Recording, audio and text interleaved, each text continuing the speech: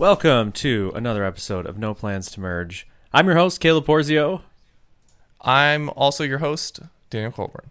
That's right. And we are here with another episode for you and your ears. And for you, the listener. We've been gone. We've been in and out. We took a brief hiatus, animal style.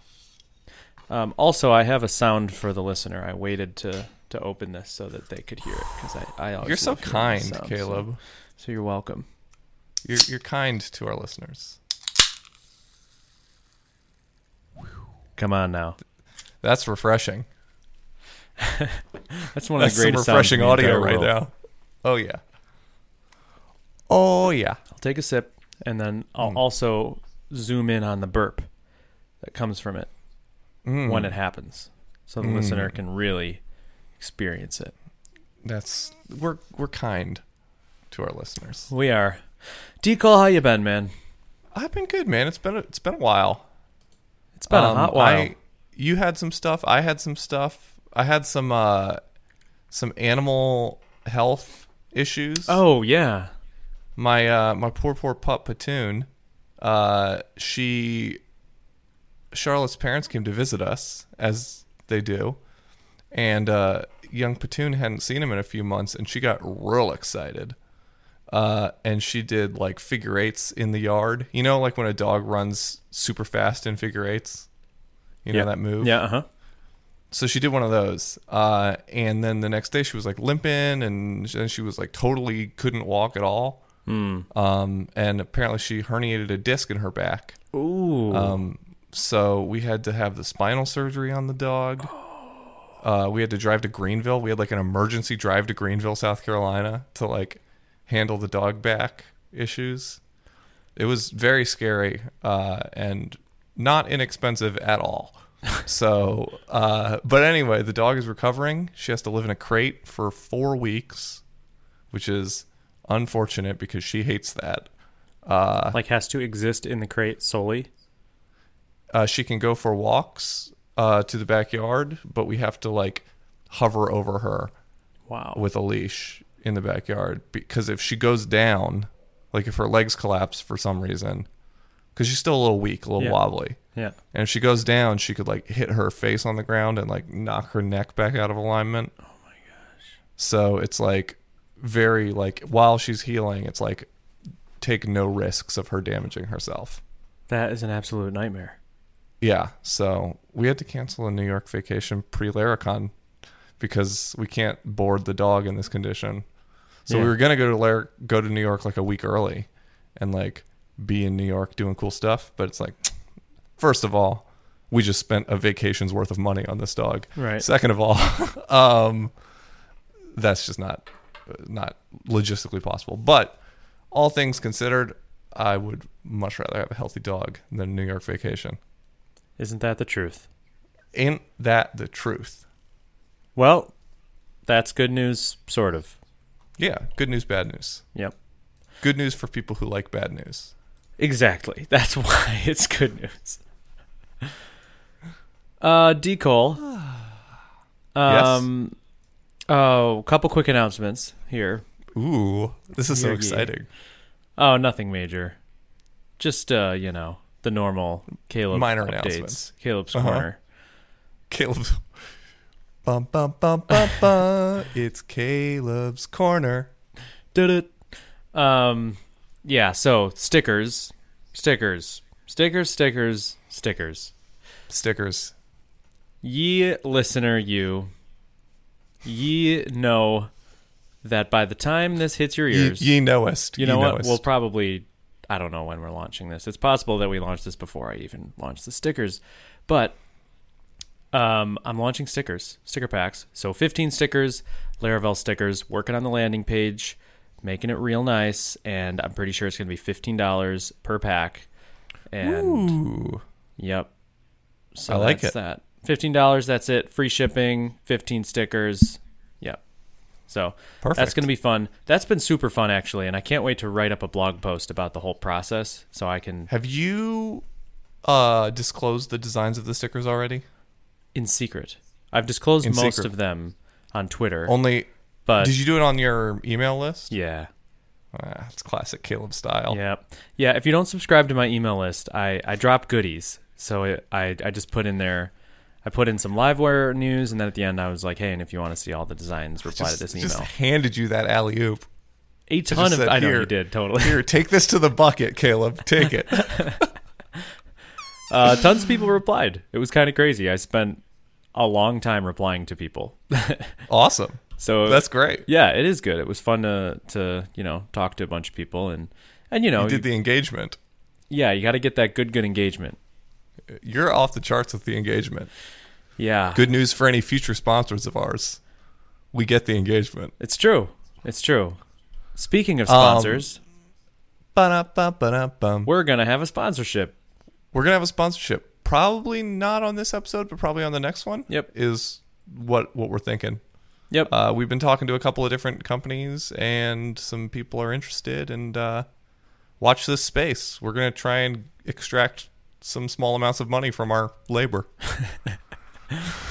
Yeah, totally. And so we like put together this giant list of companies that we would want to sponsor, so that we could want to sponsor us, so that we could just talk about how much we love these things, and not have. Can we talk about the show on the show real quick? What's that? Can we talk about the show on the show real quick? Yeah. So we're reaching out to all these companies that we put on our list, and then like I get a couple of like warm responses from people, right? Where it's like, oh, this is probably going to work out. Like, we'll probably get this company to sponsor us. And then I have this thing. Do you then, I could have asked you this off of the podcast, but I'm going to ask you on, do you then continue to cold email other companies? Or do you wait for those to land and then start cold emailing other companies? Yeah, that's a good question.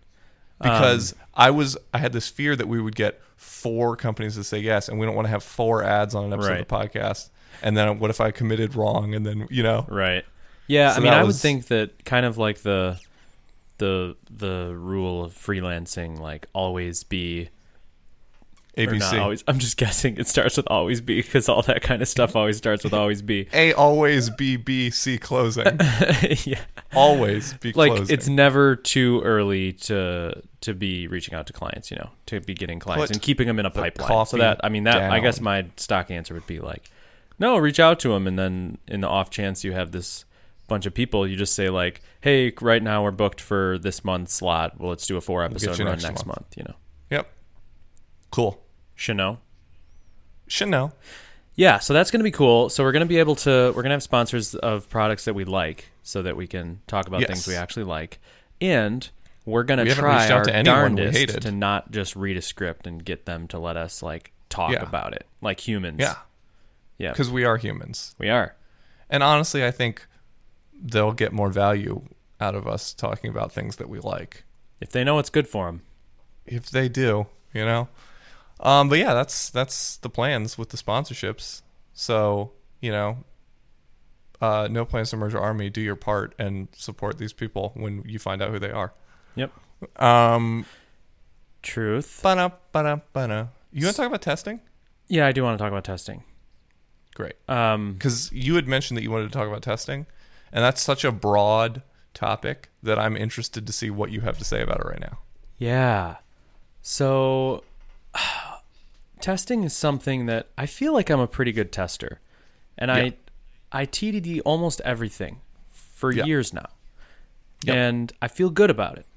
Mm-hmm. But sometimes I don't feel good. And lately I've been not feeling good. Go on. About certain types of tests. So Livewire, for instance. Everything I do in Livewire now, I test before I do it. If there's a bug, I write a failing test, and then that's how it goes. And it's very good. Do you have a JavaScript test suite? What's that? Do you have JavaScript tests? I do. And they're actually phenomenal. Jest? Like just today, I needed Jest? Yeah, it's Jest. Jest is the runner, and then I use some actually awesome package. I forget the name. I should look it up really quick.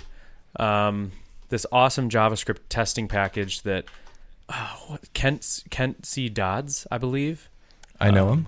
Yeah, I believe it's a package that he made at Facebook, and it's called DOM Testing Library.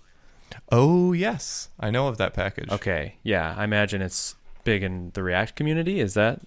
I believe it is. I don't know it. I don't know it from experience. I know it from auditing a possible collection of packages and then opting to not use a package. Okay. It's baller. Like, let me just say, I just wanted something that could simulate the DOM, and that I could. Right. And it does a phenomenal job. I had a bug in, if class list, like on an element, like .class list, that fantastic API. If you .class list .add and then pass in a string, like let's say you want to add border and border red, or now in the 21st century, a border red 500. Yes. So you want border and border red. You would think that you'd be able to say element.classlist.add and pass in a string that says border space border red 500, right? Yes. It will throw an error because of the space. It'll say you can't have a space in a class name. What's that? Because you can't have a space in a class name. It's looking for one class name. Yeah. Isn't that a little weird though? Like I would think that no, I like that. Yeah, I think that's more explicit. It's good. I do. It's more explicit. Yeah, you're right. But it's caught me a couple times, and in Livewire there's a wire loading directive to like hook into the loading state. So you can do wire loading class and then specify a class that gets added when the component is loading. Mm-hmm. And I passed in two classes, a class border and border red, and then it threw that error. And so I was like, all right, well, I'll go to the test. So I went to my Jest test. I have a test called like loading.spec.js. I went down to the spot where it's like can add loading class or whatever. Like duplicated that test, renamed it like can add multi-word class loading thing. Got a failure, changed the assertion, got a failure, and then fixed it in the code to like split out the classes. And then got it green. Didn't even open the browser, and then I opened the browser and confirmed that it works. But cool. Anyway, yeah. So Livewire is like pretty well tested, JavaScript and PHP. Remember the baseball service Dusk Suite? Yes. That was one of the golden moments of Caleb Porzio, I think. I think that was like a very pivotal moment in how you think about things. And I loved that thing because I inherited it and I loved it. And ever since I've wanted to again inherit an app where every interaction was tested by a Dust test suite. Mm. Yeah, like, that was cool. That was so project cool. Is what, like, that's when I got really into Dusk and made all those contributions. And so that's when I made components. Like that didn't exist and I needed them. And so I made them. You made them. Bunch of other stuff, tons of other stuff from that project. Yeah, that was a very cool moment in work. Was like, because like it was just the first time ever that I had like worked like that. Yeah. Where it's like add this feature, like when a credit card comes back and fails in this certain way, like it should redirect you to this component. Yeah, and I'm like, interesting. And then it's just like I just kind of cobble that together in a Dusk test, and then I watch the browser do it. Stuff like that I miss. Yeah, it's pretty good. I avoid Dusk at all. I know you've disowned it. Yeah, I mean, it's great. Dusk. It's better than Jest. Like it's better than Jest testing your Vue components. I believe that. But man, maintaining a Dusk suite and running them and getting fast feedback, good luck. It's slow. Selenium, anything Selenium. Yeah. So I've been having some serious success in the Livewire testing realm, and I use Orchestra Test Bench. Yep. You ever mess with that? Oh yeah. Yeah. Ziggy. It's great. Ziggy uses it. That's another one that I generally avoid, but then it's so good. It is good. It is. It's like, so I didn't know about Orchestra Test Bench, and you discover it by realizing, like, oh, I don't have an app. Yeah. You're like, oh, I need to shoot my Goot. How do I test that I'm at the route that I think I'm at? Well, okay, I guess that's in the router. So do I like inject the router? And they're like, no, because that needs all these dependencies from the app. So I need a spun up version of the app. And so then you like go into your test case and you start like starting Laravel in your test case, and you're like, someone must have done this already. And then you're like, wait, how does Spotsy do it? And then you go to the Spotsy packages and Orchestra Test Bench, and they're like, that's how it's done. Okay, cool. Nice. That was my process of discovering Orchestra Test Bench. Sweet. Yeah. It's been around forever, and I remember encountering it. I feel like Laravel used to promote it more. I don't think you can find any documentation about it now.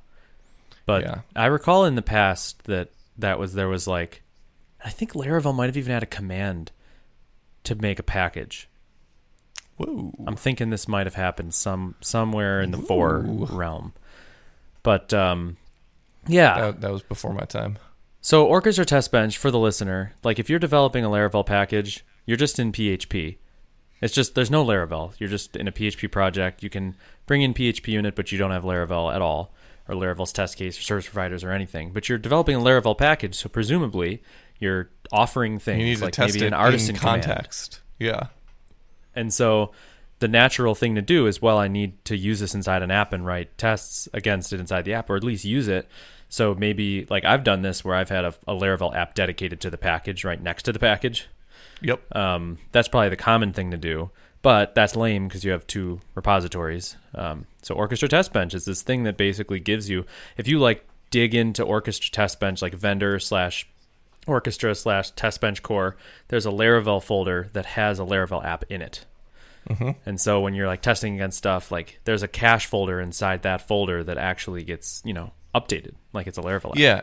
And basically all that Orchestra Test Bench is a Laravel app that spins up, and then it registers your service providers and does whatever else you need it to do to like spin up your package. Right. And then it just runs PHP in it.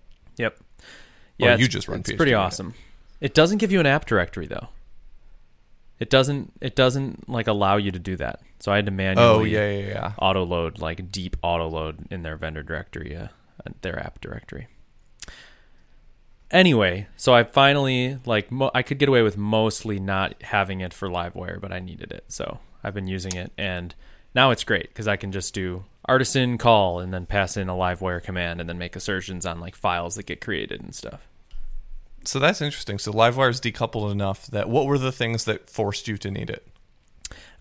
Yeah, right. Yeah, it is kind of interesting. I would have assumed that you would have needed it a year ago. Yeah, I didn't just bring it in. I did maybe halfway in I pulled it in. Yeah, let me think. So the JavaScript stuff tested, the PHP stuff is tested. Maybe I just piecemeal pulled in like the router. Yeah, I don't know. Like as I say it, it sounds weird, but basically I haven't gone like, so for there's Livewire make. Or make Livewire, artisan make Livewire that generates a component or two classes. The component class and then the corresponding view.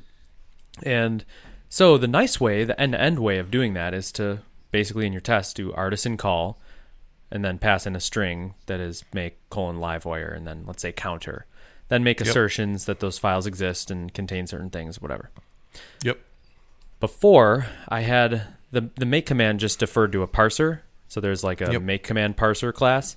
And I just unit tested that parser class to make sure that if I pass in counter, it has a property of like class name, class path, view name, view path, stuff like that. So that was good enough for me. But cool. Yeah.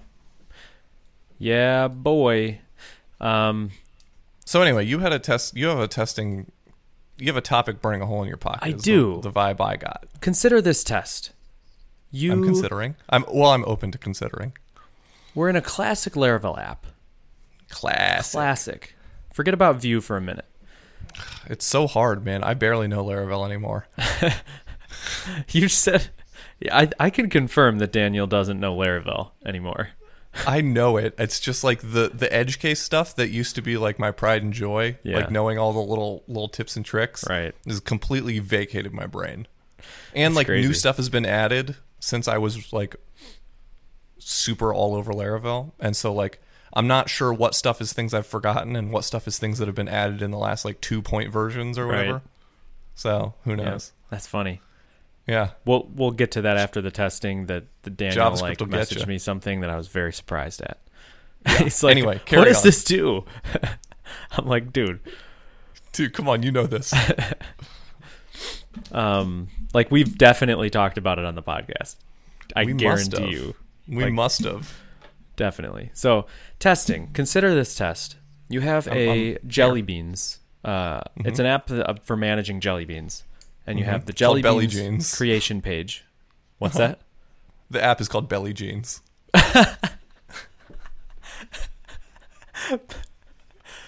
Something about that is like I picture. You ever It's got watch such a Arrested visual. Development? It's such a visual name. It is. You could just picture I it. picture like a fat guy in short jeans, Little tiny jeans. little tiny jeans, cutoffs. Belly jeans.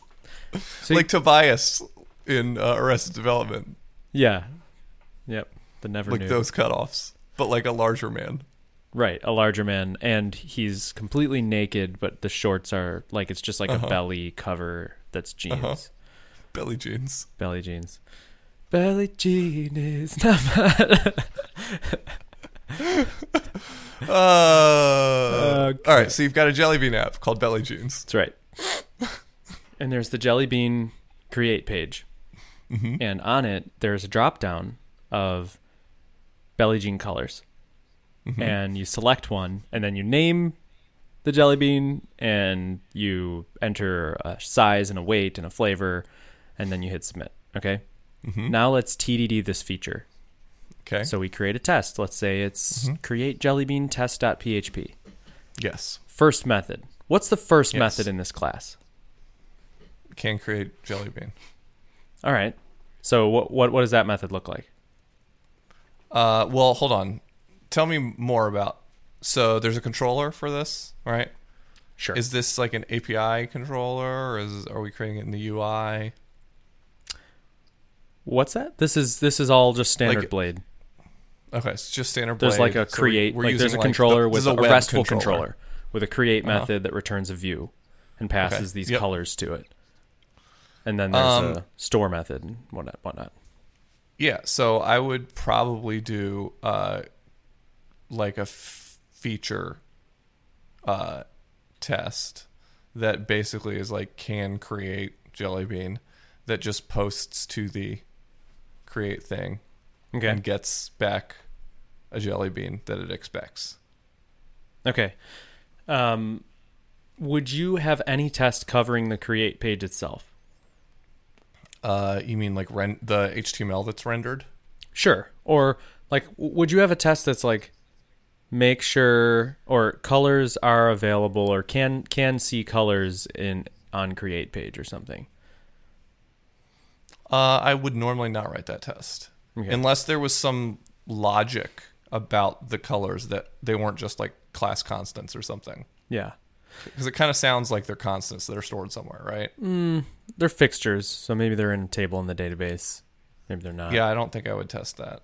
But let's say that it's like Jelly Bean types. There's an admin panel. You can manage the types. And okay, it makes sense. So I found myself writing this test, and I felt like, why? Like this test was like assert, like get the endpoint, get jellybean.create or whatever route, and then assert view has jellybean colors, and then pass in the closure, and then basically assert that the whatever that object is what's in the database, jellybean type or jellybean colors : all, which is basically just redoing the implementation that's in the controller of jellybean colors : all. And so I did that, and I realized, I mean, I just knew, like, this is dumb. This is so dumb. So I deleted that. And You know why? It's because we don't have this. I feel like this should be a browser kit test. okay, yeah, interesting. So Because and then that's you actually something- get a little value out of it. what's that? That like, then you at least get some value out of it. That like, filling a form and clicking a button gives you the result in the database. Yeah, You know? it is interesting. There's like because that 'Cause- was the way of testing in Laravel before. I think it still should be the way. Honestly, I think it should never have gone.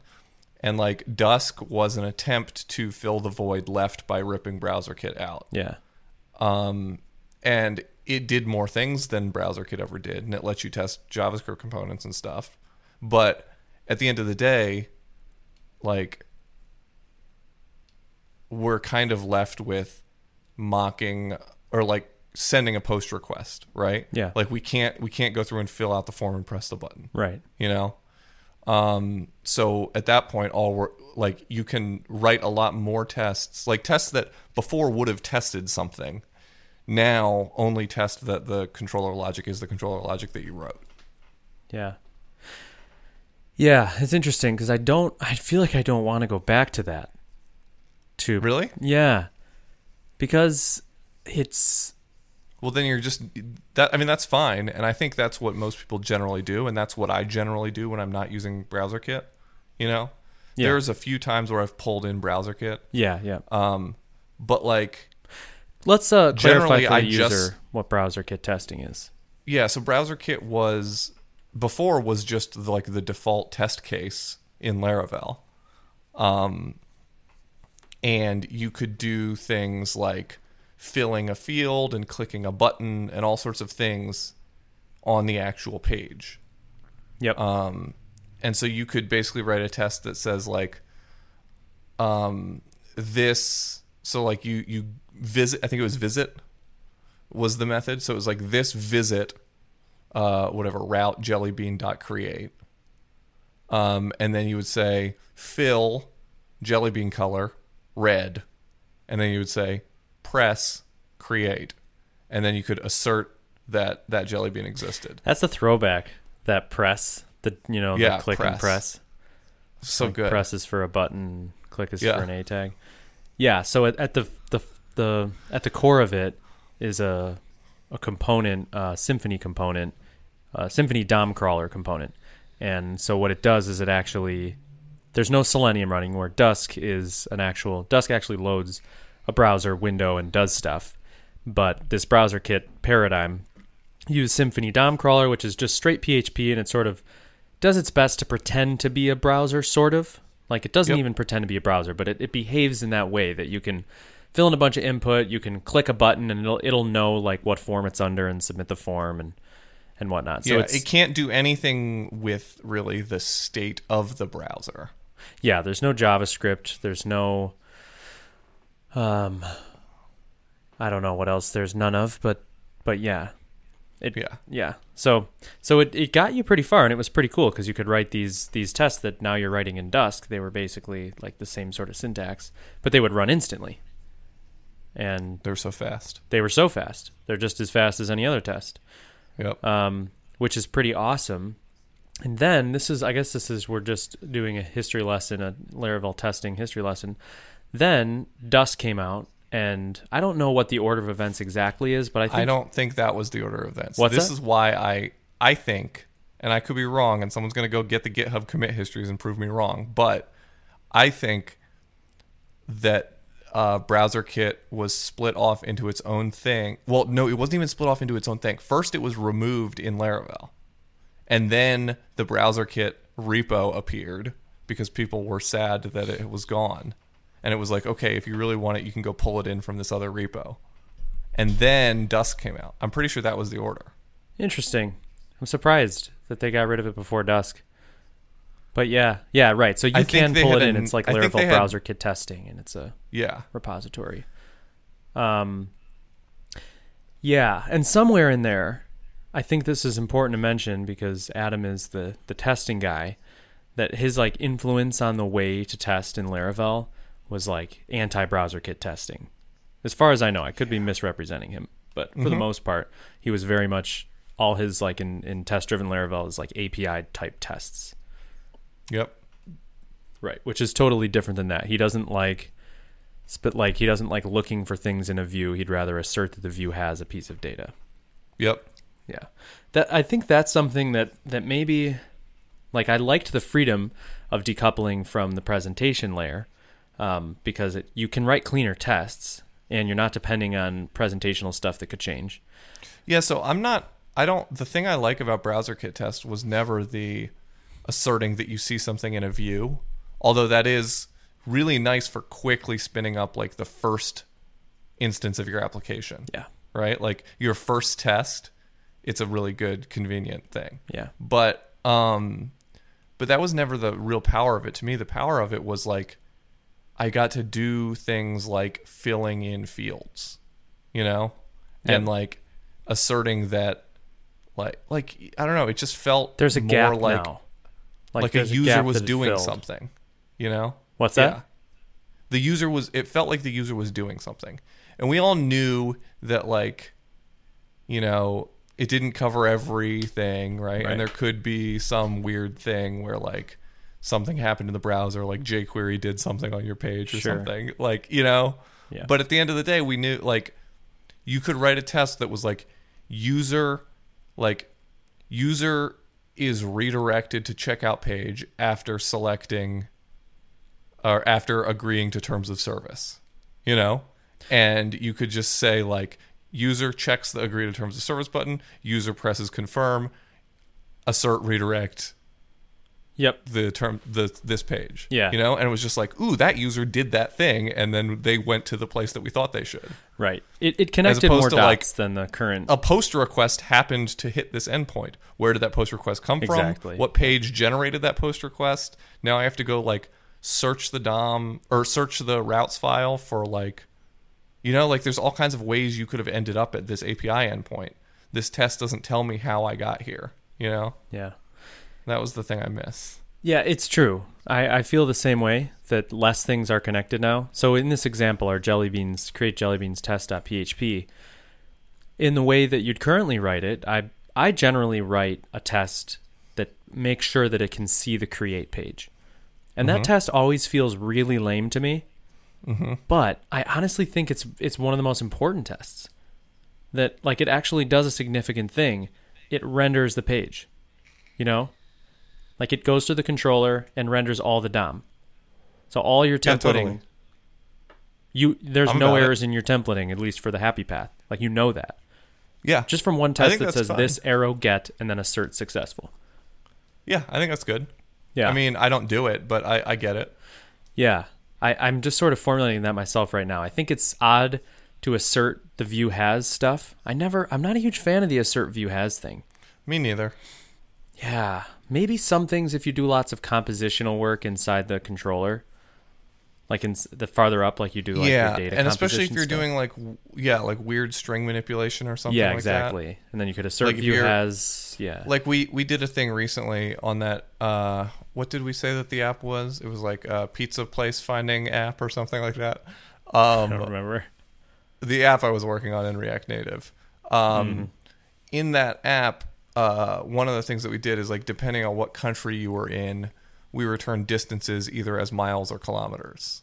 Okay.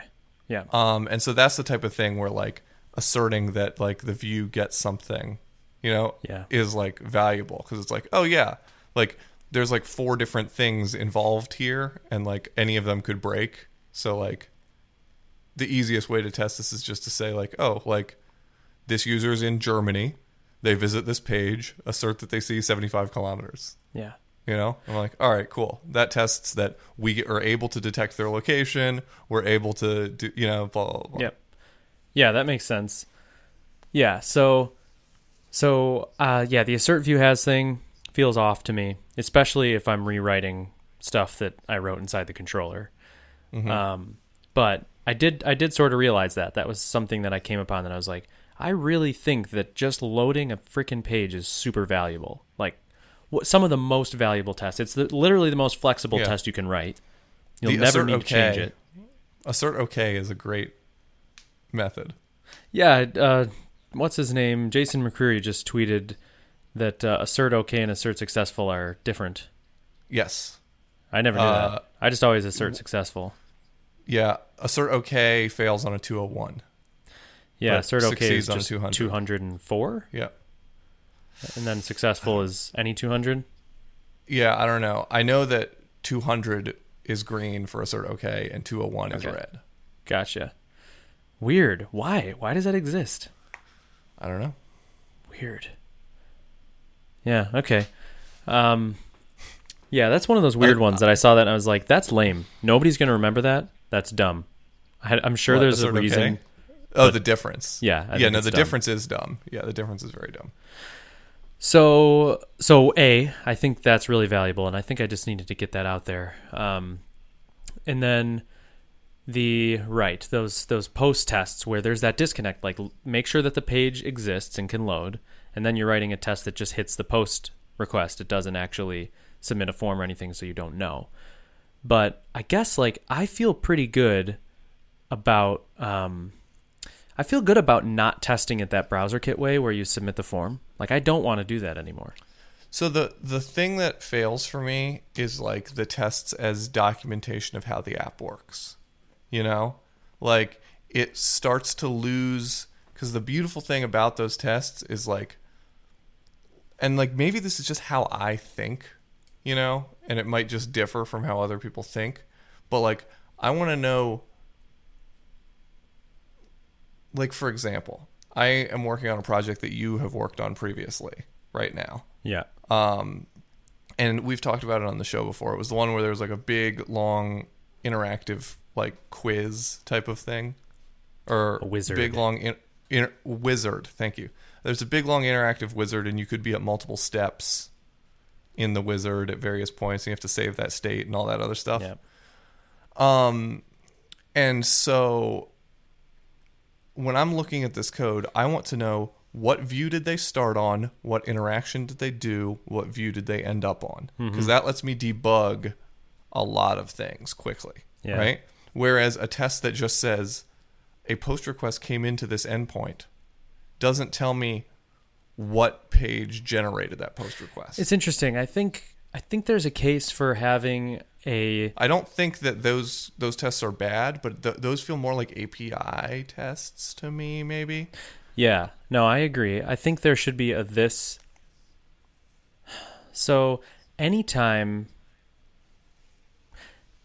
I think there's a case for this arrow get jellybeans.create arrow post. Well, I guess now it returns a response. So then another this arrow post jellybeans.store. Yes. Because, well, one, there's an actual practical benefit that if you don't have the .get and if you redirect back, it won't know where to redirect back to. Or in a real life scenario, it'll redirect back to that page. Interesting. And I've hit that before, and I've had to do it, and I've always felt bad about it. I'm like, oh, do I really have to add this get request before? But it really is more realistic. One, it's better documentation. It's like, go to this page. What about a this.from?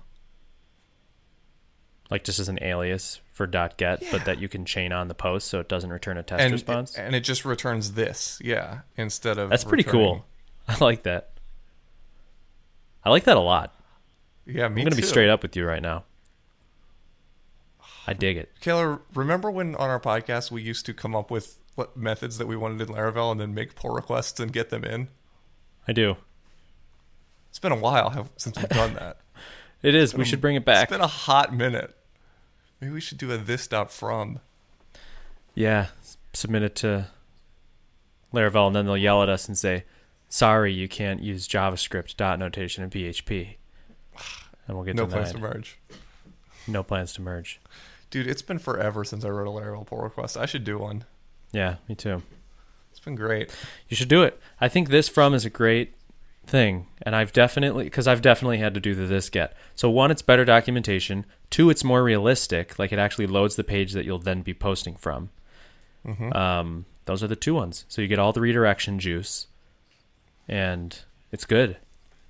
It's very good. I like it a lot. I like it a lot. So that's one thing that's good. And assert, this is the thing. When you're testing, like, so if you do currently in Laravel, if you do an assert redirect to or whatever, I don't know. I think it's just assert redirect, right? So you want to make sure that when the post is created, when the Jelly Bean's created, you're redirected to the Jelly Bean factory landing page. This is a whole other problem with testing. What? Multiple redirects. Why? I've just run into this recently where, like, I forget what my solution was. I ended up finding, like, that there was a good way to do it, but... I have the way. Like, by default, it only tests the first redirect. I know. It's bogus. It's so dumb. It's so dumb. And you can add follow redirects, and Uh-huh. it will follow the redirects. But it never loads the final page that you're on or something.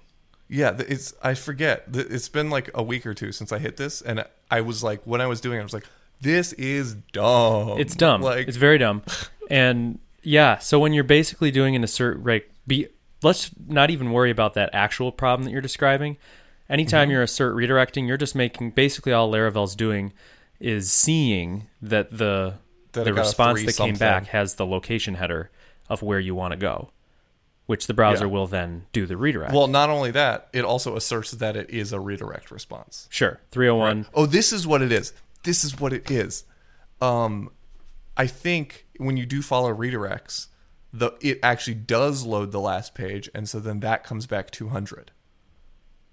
And so it then assert redirect fails. I think that's what it was. There was something Interesting. weird like that. That was like the type of thing I ended up. So it's like I can follow redirects, Okay. in which case assert redirect fails, Yeah. or I can assert redirect, in which case I only get the first redirect, and if there's multiple chained redirects, it fails. The whole redirection system is messed up, and it's a hard problem. I went down this rabbit hole, and I talked to Taylor about it at some point, but I ended up basically writing. I forget if Keith helped me. He might have. I don't know. He's a helpful guy. What's that? He's a helpful guy. He probably helped. Yeah. So there's this. It's actually in the project you're working on, I believe. It's like a macro for following redirects, but it actually does, and then it actually the thing that I want is I want you to follow the redirects and What I actually want. load the page you end up on. What I want is a guarantee. Know what I'm saying? No more attempts on my father's life. Yes, I do understand what you're saying, and that is beautiful. Because right now we're just testing that you got the redirect header. We're Yeah, that not you got a testing 302 or that something, the yeah. destination loaded. And like I said, that is the value of these PHP tests is we can of using Blade is we can test all of this templating, all the templating wiring, like instantly, which is killer. So this is interesting. You are straddling a fence that I'm not sure I understand why you're straddling it. Okay. You are talking out of both sides of your mouth, I think. I think on the one hand, you're saying, I don't like to assert that the view has things. I don't like to test whatever, right? Which, Yeah. fair enough. I don't really like that either. But then on the other hand, you're saying, I love to be able to test all the templating wiring by asserting that the page loaded correctly. Yeah. Which, to me, one is just a slight extension of the other. And then on the third hand, which you're a very strange three-handed man, on the third hand, you're saying, I don't care about testing all of that templating wiring up front. I'm totally fine with a post request appearing out of thin air. No, You know what I I'm mean I saying? like the from. I like from too. I did. That's all I want. I just want to contextualize my tests. I want them to live inside the rich history of an app's story. Because we're all storytellers here, Caleb. It's true. So I'm sorry. I just got going and I couldn't stop. so Deacle, Yeah, focus with me. I'm with you. Be with me. Ow. Be here now. Gong. So you're right. But so I don't like the assert view has because it just asserts that the view has the thing and nothing more. So what I do like, and this is going to be crazy, and this is where Mr. Wathen and I differ, I believe. I do like assert seeing. I like to do a little bit of assert seeing. So on my Jelly Beans page, I load a Jelly Bean page that shows the Jelly Bean, or all right, here's assert see in Laravel? Yeah. I thought that was when you were saying assert view has. I was picturing assert C. Oh no, Decol. Oh, you're testing. Oh, assert view has actually tests the data that is passed Yeah. to the view. Yeah. Oh, that's pointless. No one cares about that. Okay.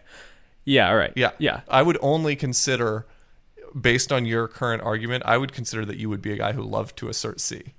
Yeah, I'd love to assert C. Yeah, okay, that fits with everything I know about you. Good. Okay. Yeah. Yeah. I mean, I try to. I mean, sometimes it's just not a good thing to do, but honestly, in general, it's more just the theory of coupling to the view that is a hang up. In reality, if you have a Jelly Beans It's fine. show page, you're gonna freaking show the Jelly Bean title on the page. End of story. Yeah, and You're never gonna not show the title of the not. Jelly Bean on the show Jelly Bean page. I fundamentally agree with you. You know, and there's a bunch of instances like that. Like if you're looking for stuff in a drop down, just assert C. You know, just make sure that I'd rather do that than assert view has, because when I assert C, it does the templating and I get more juice out of my tests. Yeah, you get the juice. It's all about the juice. Mm-hmm. Oh man, do you know that Chance the Rapper song "Juice"? No, probably not. Maybe. It's an incredible song that I think you should listen to after this, and we should put it as our outro music or something. Anyway, continue. So that's one thing. This has been good. Mm-hmm. This has been good. I got another weird testing one for you. Go on. I think you're internally consistent, and I don't think there's any reason to really fight you that hard. I like what you're doing. Good. I appreciate it. Mm-hmm. So, Decole. Yes, sir? You got a controller method. You sure do. You sure do. And it fires a job that does stuff. Okay. You can write a test. So, you know what I really like? I like tests that test a whole interaction. Mm-hmm. So in my test, why don't we just set this here job queue driver to sync? Mm-hmm. Of course. Right? And then why don't we just write a test here that hits an endpoint? Yes. Gets a response back and makes sure that all the work happened. All the side effects the work of the job that was in happened. the job. Yes. That makes a lot of sense to me. That's the correct thing to do. But don't hit me with it's not the way it behaves in real life. Put your butt away, sir. What's that? I said, put your butt away, sir. It's not the way it behaves. What do you mean? No, I just wrote a test like this the other day. So in real life, jobs get queued. Yeah. And then the request finishes. Uh-huh. And then the job goes and does its thing. Uh-huh. So, I mean, I could try to fabricate an example of why. So let's say that in the controller, like the job sets some state to something. You know what I'm saying? Like in real life, the work of the job happens after the work of the rest of the controller. I do know what you're saying. So what we should do, we should have a job driver. Ooh, Caleb, more methods, more test methods. Here's what you do. Okay. With job effects or assert job effects. Oh, so it queues the job until the end of the assert job response. effects takes a closure, and then that closure gets past this. And so then you have all of the test method assertions available to you inside that closure. Yeah. And then it runs that closure so then it runs the whole chain. It stores. Can you even store closures in memory in PHP? I don't think you can. JavaScript has ruined me. You can store closures into stuff. I don't know if you would be able to. You might have to just keep passing it along. But anyway, that'd be really cool that you could you could basically store that closure, and then later you run the job in some sort of a synchronous but at the end way. Interesting. You would have just a test driver that's basically it's not async, but it's it just defers it until everything else has happened. On teardown, it runs the job and then runs whatever closures were in the with job effects stuff. Yeah. That's good. That is the best way. And here's why. Because hit me. Well, point A, we know the problem. Solution A, which is sync driver. The problem is it's not the way it behaves in real life. Yes. And so there could be situations where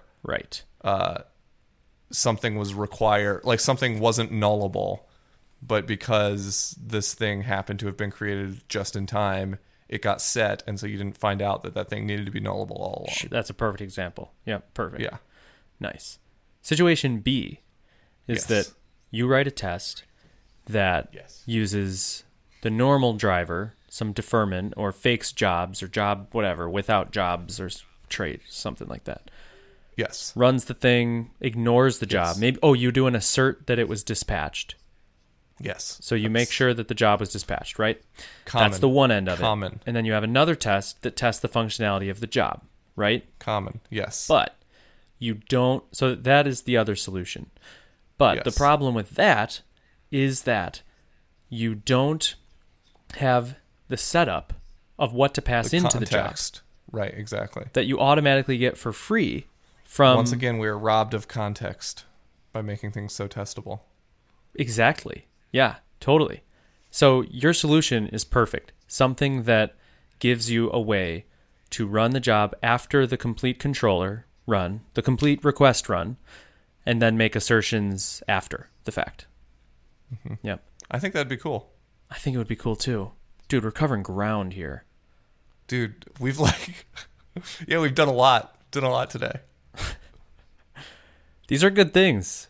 These are good things. I'm just keep thinking about that. I'm trying to find like a hole to poke in it. Yeah, you just do it on teardown of the request. Heck yeah, man. It's great. I like it. It's I like really it. good. Yeah. It needs to This happen. is good. This is good. Yeah, someone should do that. Let's assign that one to the audience because that's going to take more time and work. Audience, meet you back here in a week. We'll do the small thing, you do the big thing. Yep. Perfect. Find each other on Twitter and pair. So that's good.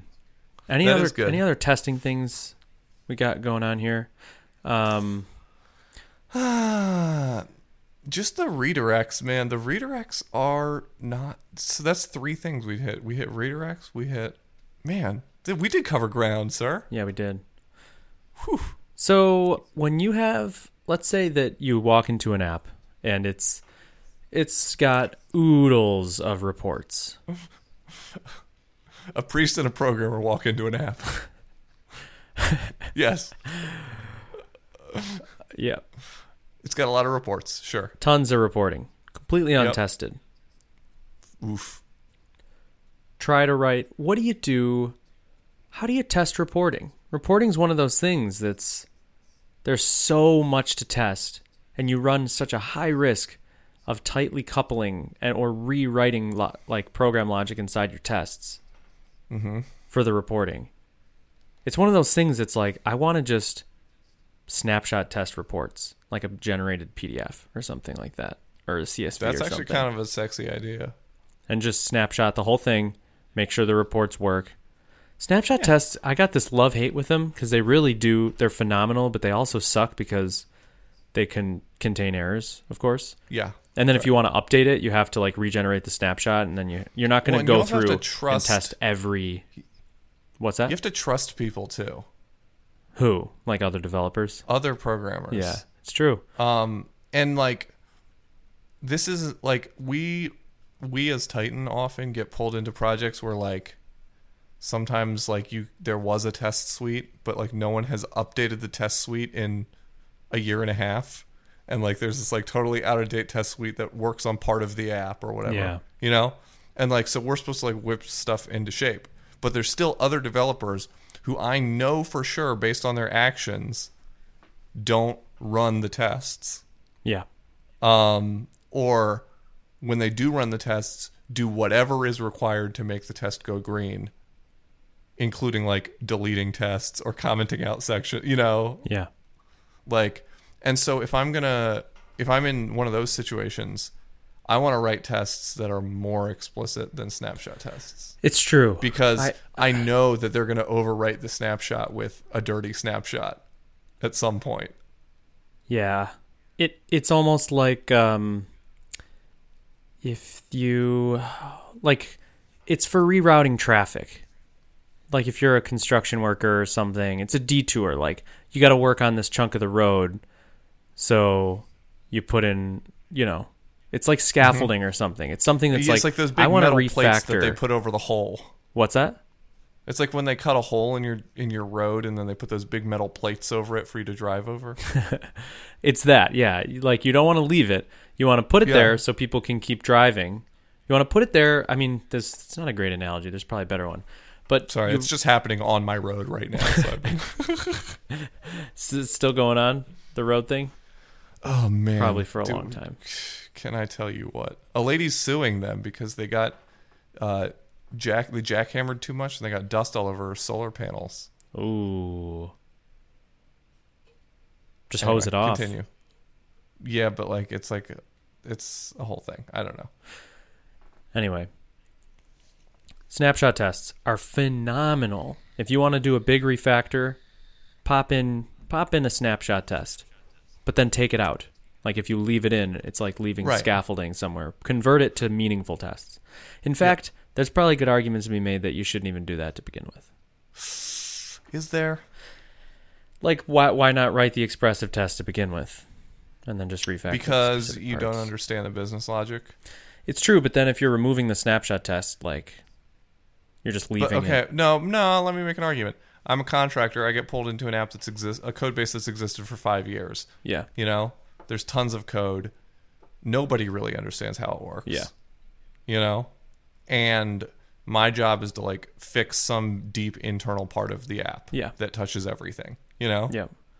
And so I write snapshot tests because it would take me a year to understand this app fully, So I'll just write snapshot tests so I can go in and do my work. And then 3 months later, by that point, I probably understand enough about what I've been doing to write an expressive test. Yeah. But at the beginning, I didn't even know what I was doing. So I couldn't write an expressive test because I hadn't learned the environment yet. Yep. Yeah, you're right. 100%. I agree. So refactoring obscure code. It's a tool. Or it's dead code. Tool. Reviving dead code. That's what it should be. What's that? If you take that definition of dead code that just says code that's not tested. Okay, yeah. Legacy code, right? Or sorry, legacy, not dead. If you take that, so reviving legacy code, which means bringing it into the light of being tested and part of the code base that's tested. Yeah. Snapshots are a good tool for that because they prove that the legacy code still does what it's always done and that we haven't broken anything. And they also sort of denote it's like those orange men at work signs that they hold by the side of the road. Mm-hmm. It sort of denotes we're doing stuff over here. Exactly. We're refactoring. We're working on bringing these things into the light. It's a construction zone. But I don't think it's necessarily that useful for new feature development. Yeah, no, definitely not. Well, it's what do you snapshot to? Right. It only works. It doesn't really work for new feature development. Well, it can if there's other people's API endpoints and stuff involved. Oh, I got you. Snapshots on the other PHP VCR type thing. Yeah. Which is a whole other thing. That's a whole other thing. You're not testing the snapshot. Which is fun itself. You're using the and snapshot. I actually think I much prefer PHP VCR. They're two totally different things. Snapshot assertions and snapshots being used as fixtures. As fixtures, exactly. And I'm fine with the fixture thing. Hell yeah. So, Decol. Dude, I really like that idea. No, I'm not done. I really like the idea that you could tell your team you could just put your snapshots in a separate suite, right? Maybe not. But you could basically tell your team if there's a snapshot test somewhere, it's being worked on, right? Okay. Oh man, I just read this speaking of Kent C. Dodds, our good friend. Kent C. Dodds just wrote this big testing Medium post that I was reading right before the show. Ooh. And one of the things that they were talking about is that Facebook deletes tests that don't test a specific way. I forget exactly what he said. Basically that if you want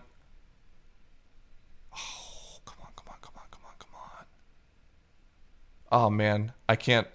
Basically, they have some standard for tests. He was outlining what the standards for tests should be, right? Yeah. And then he was saying that Facebook has a rule that if there's a test that doesn't meet this standard, that they just delete it. Cool. And I forget what the standard was, but that kind of seems like what you could do with snapshots. Is you tell people snapshot tests should only go in places where we don't have full test coverage and we're actively refactoring. Yeah. If either of those two things isn't the case, you delete the snapshot test. Yep. Because like it didn't serve any purpose anyway. Right. Yeah, I dig. I'll have to read that. It's a big one. Cool. That's good. It probably means That's it's good. got some meat on its bones. Probably thoughtful. Yeah. So, Nicole, Yes. real quick, tell me Real quick. Yeah. about you not knowing Laravel anymore and higher order methods.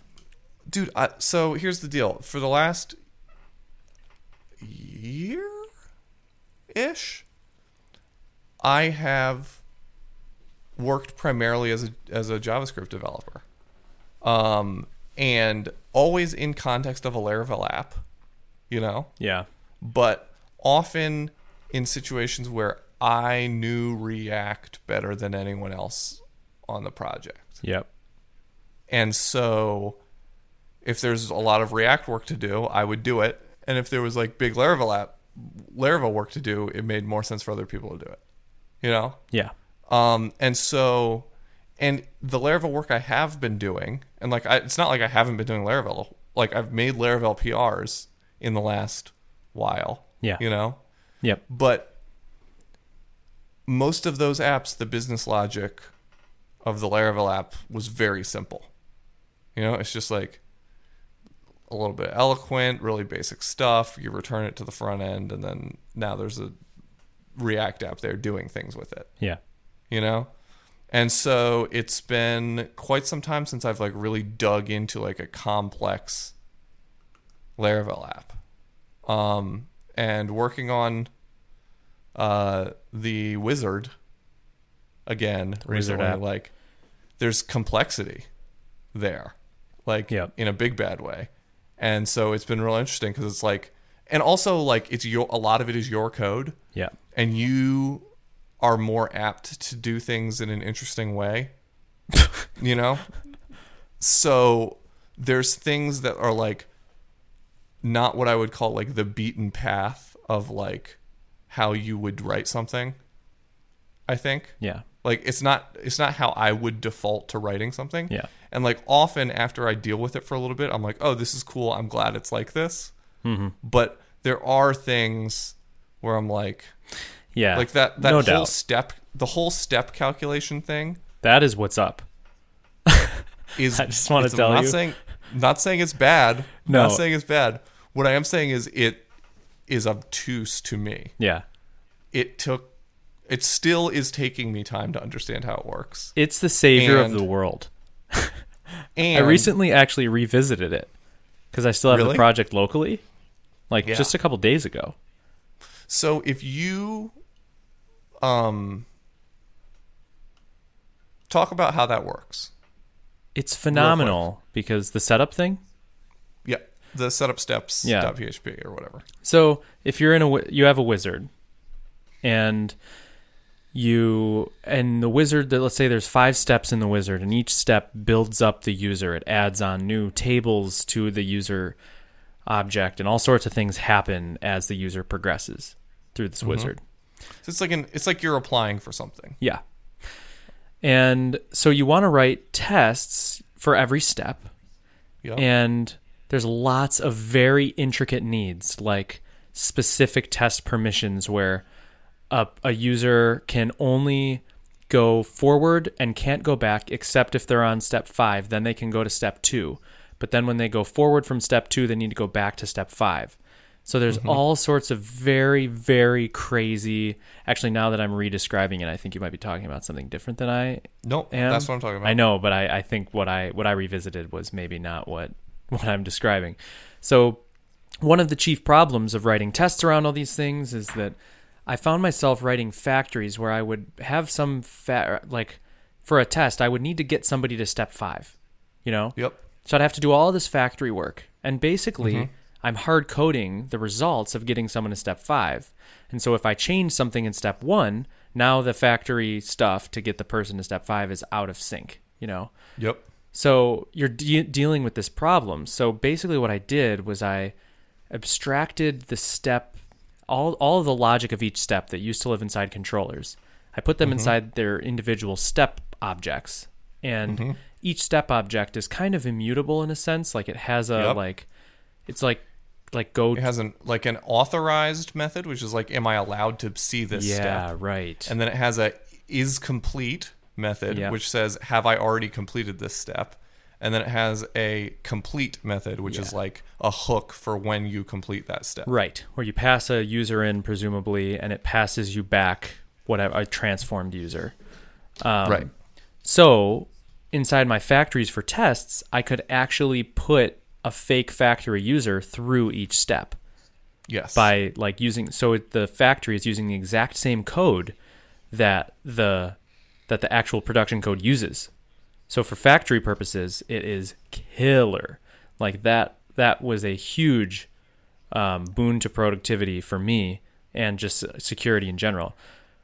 Now that you're talking about it, I'm remembering the absolute hell it was to get step authorization working properly and make sense. That is mind-boggling. And let me tell you, it's gotten way better than it was, but it's still bonkers.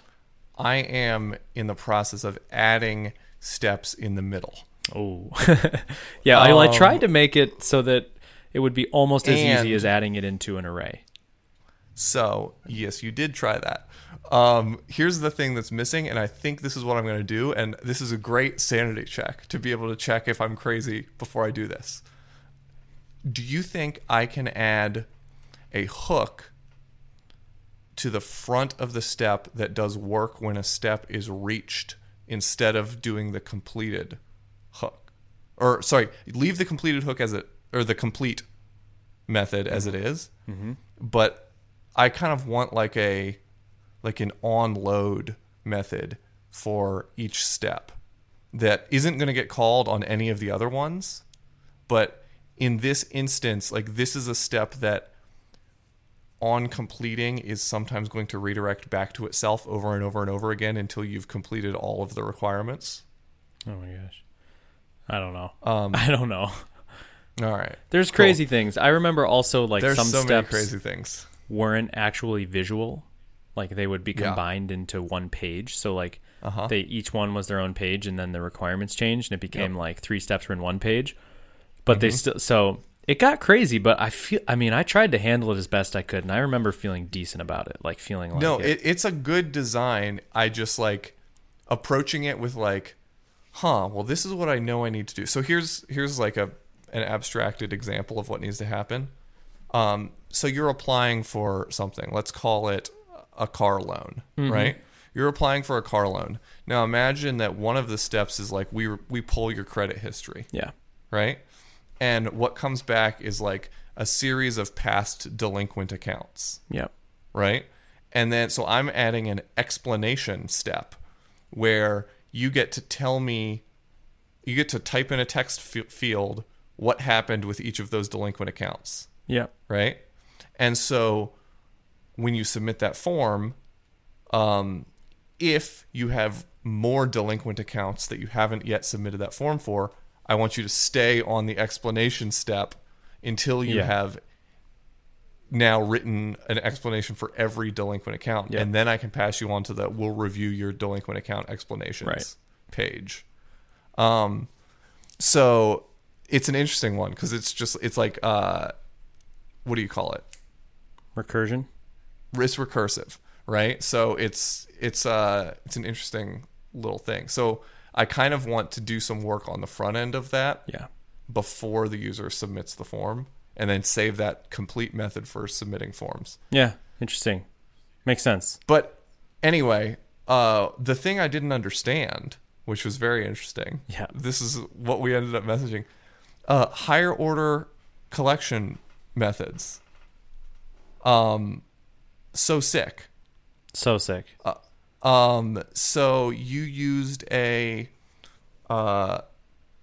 something where it's like you have a collection of things and you did arrow map as an attribute, not as a method, just the word map. And then another arrow, and then a method that was on the child things that were getting mapped over.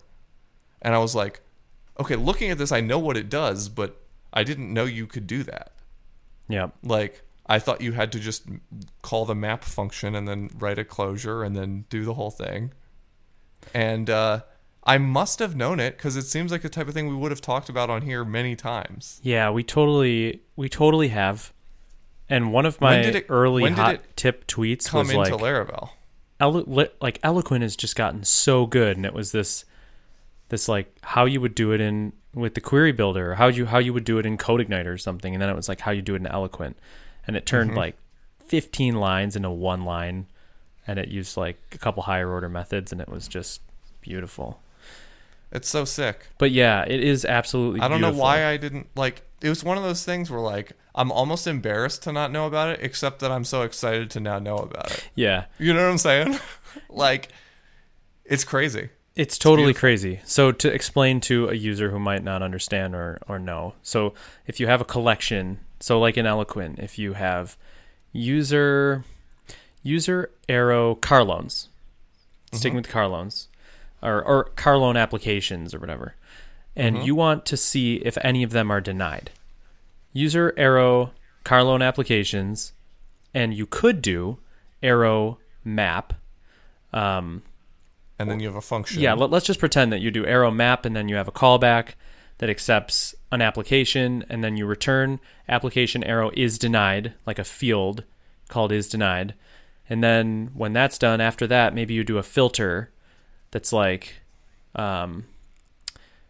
No, you could just do contains true. Contains true? Yeah, okay. Right, yeah. Contains. So you could say if this array, right. if this new collection that is just all of the true or false of whether an application is denied, right.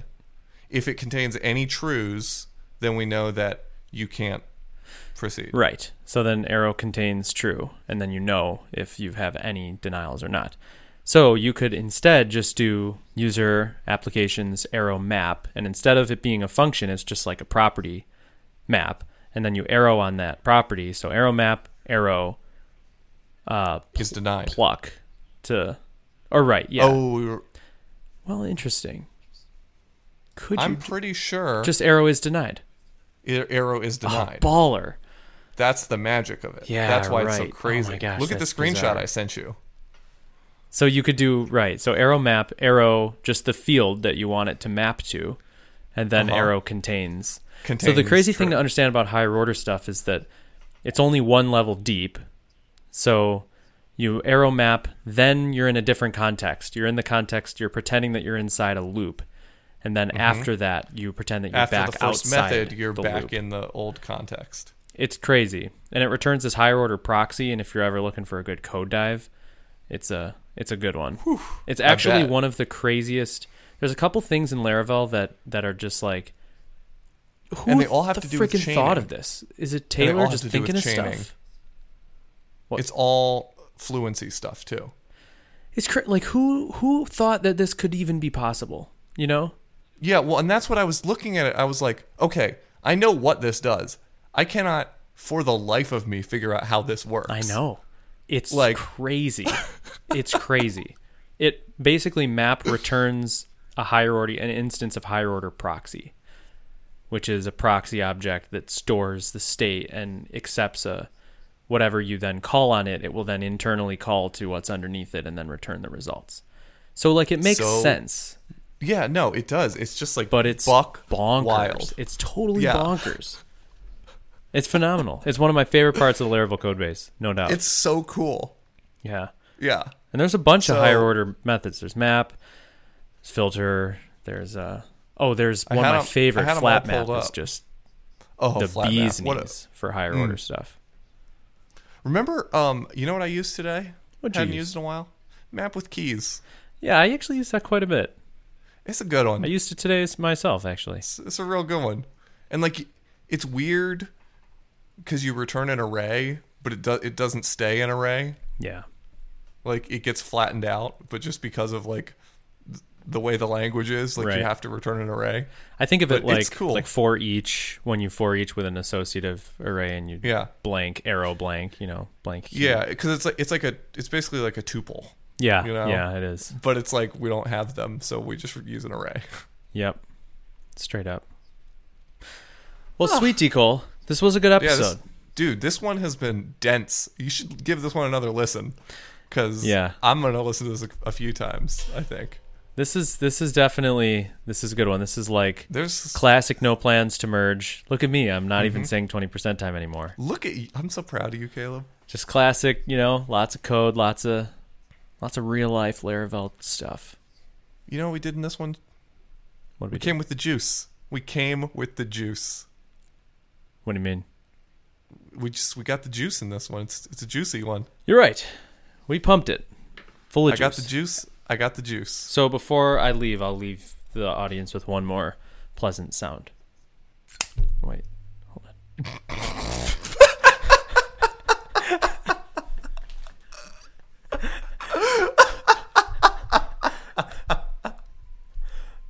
The pleasant sound is Daniel laughing. Here we go. Did I already do that last time? Yeah. Yeah, I thought so. But it was sitting here, and I was like, who doesn't love this Oh my sound? god, that was so beautiful. You just like punched your microphone.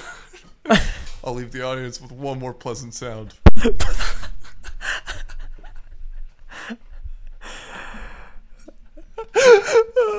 Oh, it was gold. All right, excellent. I like it. This is a good episode. Good podcast. It's a good episode. Check out the stickers, everyone, because I was gonna have a fundraiser dinner for myself to fund my open source efforts, like a gala. At Laracon? Yeah, yes, I was gonna actually at the Waldorf. Astoria? Yeah, That would be so sick. yep. Waldorf I would- salads for everyone. I would fund your open source efforts. Yeah, so I mean that's what I was planning on doing, but it's a lot of overhead. So instead, I made stickers to sell. So Cool. I encourage everyone to buy my stickers. Very, very cool. Speaking of Laracon. And if you do, Daniel will sing you a song for everyone who buys the sticker pack. No. I better get a Cue cut. outro music now. Where's my money? Speaking of Laracon, it's very soon. Dude, let's not talk I'm about so Laracon. psyched. I'm gonna see you soon, Caleb. I know. I'm excited for that. We'll it's be crunch seeing time ya. over here. We'll be seeing you. Yeah, you're launching You're launching Livewire at Laracon. Yep. You're doing a talk about it. Which, by the way, Livewire is now everything I ever wanted it to be. Oh yeah, Just so you know, audience. that's so cool. I was talking I'm with glad the you've Deagle landed. earlier, working out some stuff. There was one missing piece, one last missing piece, but it has been resolved. It has been resolved. Do you want to tell them what it was? No. No. All right. See you at Laracon, guys, All right. and probably next week between now and then. But Truth. TTYL. Alrighty. Cue outro music now. Boo. Boo. Hell yeah.